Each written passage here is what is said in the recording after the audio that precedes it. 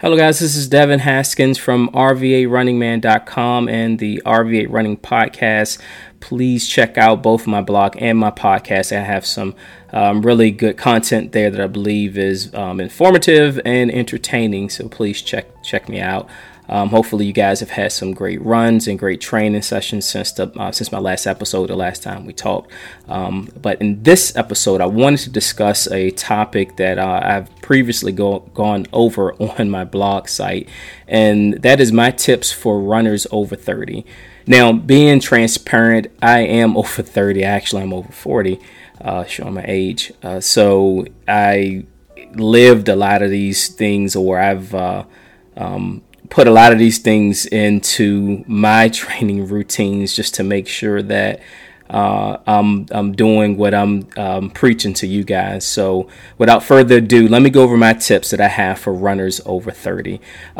Number one, and I'm reading off my list here. Number one, work out less.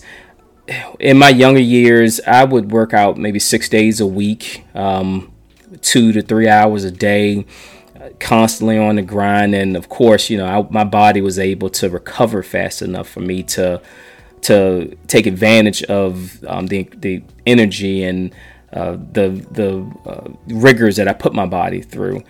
As I've gotten older, my body does not recover that way. I don't care how much rest, whatever type of supplement that's been advertised out there that helps you recover. Your body just don't recover as fast as you get older.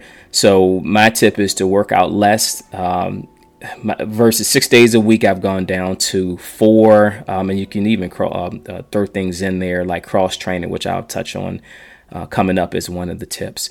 But again, do not overdo it. Do not overstress your body.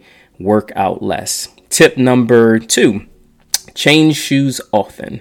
Okay, so I have a tendency of overusing my shoes. I had a tendency. I've had shoes that I've put maybe 500 to 600 miles on, and I've worn them down to the nubs, as some people will see it. As I've gotten older, I've tried my best to once I get to about 300 to 350 mileage wise on my shoes, I swap them out, buy a new pair, retire those, make those the lawn shoes, and keep moving. Because if you continuously push the limits on shoes, you're going to end up injuring yourself, or you're going to end up feeling it in your knees or your back. Old shoes are not good for working out. So if you have the means, change your shoes often. My tip number 3 for runners over 30, stretch more. Okay, so I have a love and hate relationship with stretching. So I do not like static stretching. It's just not never's been my thing. So what I tend to do now, and what I've always done with my stretching routine, is I do my dynamic stretching prior to my workout, and after my workout I do a few static stretches. But again, as I've gotten older, I've started to incorporate more static stretching in my exercises. I mean, in my training, pre-training, to make sure that my muscles are nice, loose, and not stiff. And again, making sure that you stretch is a good way of preventing injuries. All right, let's carry on. Tip number 3, as I was saying before, is cross train. So the days that I don't do that I don't run, I try to get in, let's say, some form of cross training that'll get me off of my feet, whether it be mainly the elliptical. A lot lately, I've been trying to incorporate swimming, which that works like every muscle in your body, and I think swimming is one of the hardest exercises that I've done.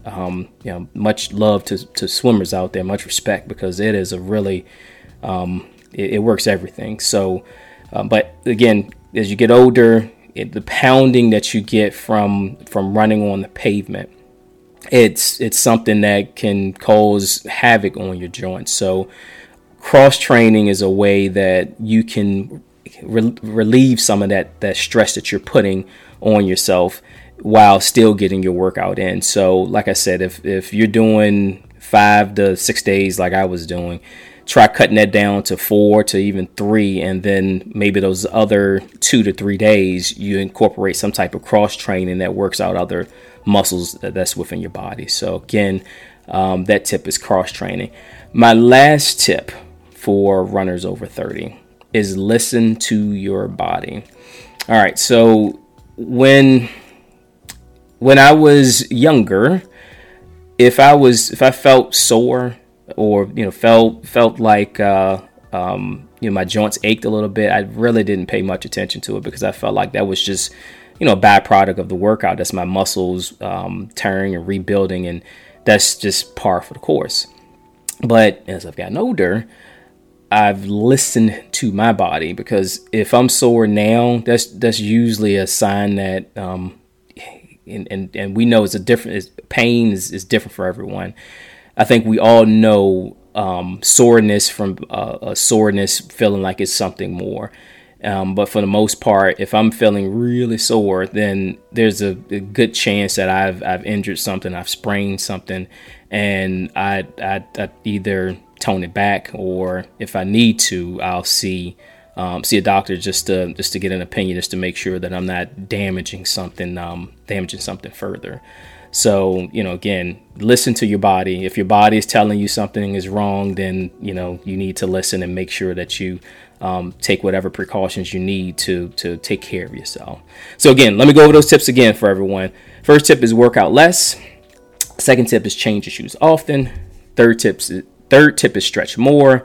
Fourth tip is cross train, and last tip is listen to your body. So for all my runners out there that are over the age of 30, trust me, I still love working out, and I think I will work out until I'm, God willing, get to 80 years old. But I think the key to longevity is just developing a plan and making sure that you follow it and not push yourself too hard. So hopefully, we all can train and work out as long as we're, here on this beautiful earth. That's my episode for today. Thank you guys for viewing and listening. Please follow me at my website, www.rvarunningman.com, or my podcast is RVA Running Man Podcast. You can find that at any place you get your podcasts. So until I speak to you next week, please be safe on the roads and trails, and I'll speak to you guys later. Peace.